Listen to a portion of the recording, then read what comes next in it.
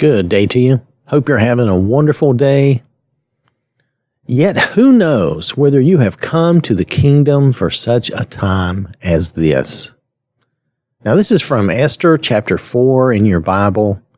Esther was a Jewish woman who married the king and became queen. In Esther chapter 3, the king sent out certain orders or proclamation. Let's read about that. It's in Esther chapter 3, verse 13.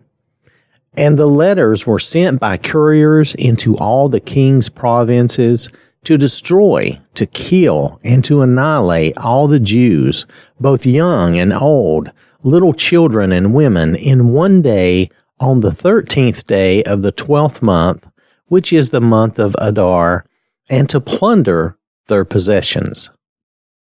Mordecai, who had adopted Esther when she was orphaned, he was an older cousin of hers, and so he was an older man. He heard of this, and he sent a message to Esther because they were both Jews. Now Esther had found favor with and married the king, so she was the queen even though she was a Jew. Mordecai's message was requesting the queen's help in saving the Jews, in other words, to save their people. Let's read Esther chapter 4, verses 10 through 12. Then Esther spoke to Hathach. Now, they had a guy that was sending messages back and forth, taking messages from Esther to Mordecai, because Mordecai was outside of the castle or the palace, of course. I think it's more of a palace than a castle, but whichever. Then Esther spoke to Hathach and gave him a command for Mordecai.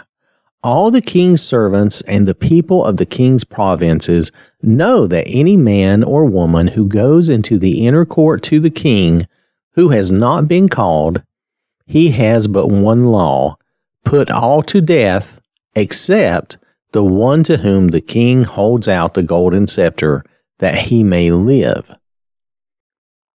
Yet I myself have not been called to go in to the king these 30 days. So they told Mordecai Esther's words. Again, delivering a message to Mordecai.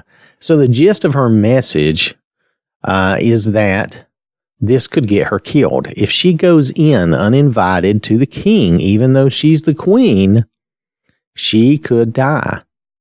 There are real consequences to this, so she had real fear. There was real reason to be worried. Probably she was hoping for another solution. In the next two verses, we read Mordecai's reply. This is Esther chapter 4, verses 13 and 14. And Mordecai told them to answer Esther, "Do not think in your heart that you will escape in the king's palace any more than all the other Jews. For if you remain completely silent at this time, relief and deliverance will arise for the Jews from another place, but you and your father's house will perish. Yet who knows whether you have come to the kingdom for such a time as this?"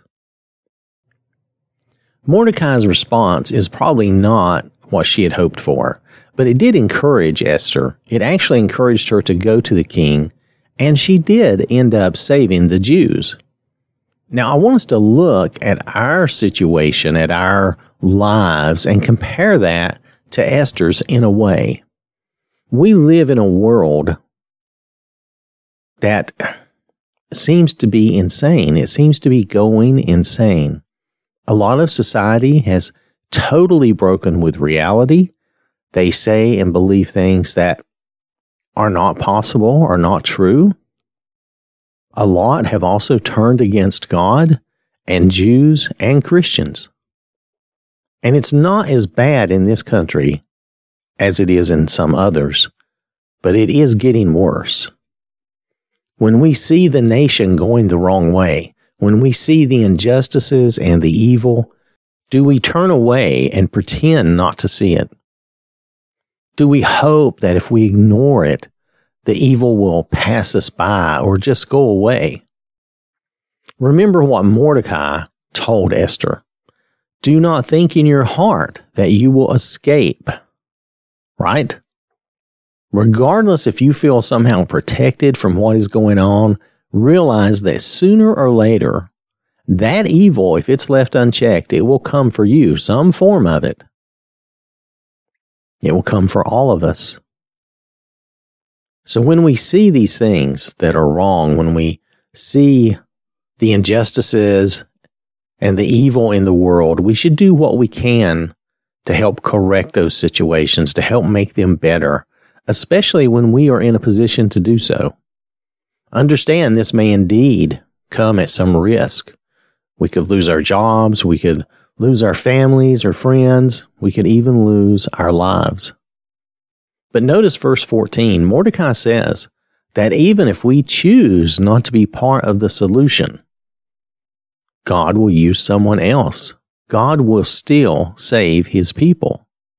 But if we refuse to act for God, we will be destroyed by that evil. That is exactly what Mordecai is telling Esther. And I'm just relating that forward to us. And we see that. You look in, and I'm going to use this as an example, and people may be upset by this because this is used a lot, but look at Nazi Germany. The citizens allowed those things to happen. The citizens stood by and did nothing. Now, not all of them. Some of them genuinely helped Jews escape, helped other people.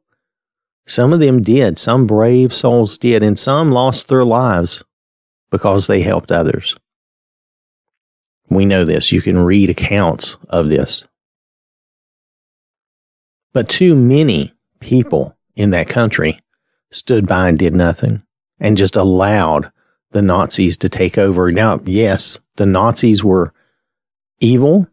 They basically ruled with a very authoritarian grip, and not like they talk about in politics today in this country, in the U.S., but I'm talking about real evil stuff. Really taking people and slapping them in jail or killing them just for protecting and trying to help other people. So notice that was a real thing, and that's a real example. I'm sure there are other examples of this throughout history where people have been persecuted. Do you remember the Christians in Rome being persecuted in the Colosseum? Remember Jews being persecuted in other lands, other times. Stalin in Russia killing Jews. It's happened a lot, and people have stood by and let it happen. Not everyone, but too many. So if we refuse to act for God and for what's right and what's good, then we very easily could be destroyed by that same evil. And see what else Mordecai says in verse 14, and this is the question he asks. Who knows whether you have come to the kingdom for such a time as this? So who knows that this situation we see this bad thing happening or going on, who knows but that this is the opportunity that God is giving us, an opportunity to do something good and important in Jesus' name. As we go through life, there will be times when we have a chance to make a difference, to help others, maybe to save their life or their eternal soul, their real life, or maybe just to help them out of a rough patch. It can be simple. It doesn't have to be major, earth-shattering, saving the nation stuff. It can be simple, little things, helping someone in a time of need. God, in His providence, He gives us these opportunities, a chance to work and do something important for the Lord. We just need to get past our fear, our worry about ourselves. Maybe our life isn't threatened. Maybe we just risk embarrassment. Maybe we're afraid that we'll face some form of humiliation or public, what do they call it, canceling or something. Don't worry about those things. It doesn't matter what people think. What matters is standing for God, for Jesus, and doing the right things in Jesus' name. Remember, the Lord is always near and God is with you. We can bear all things through Christ who strengthens us.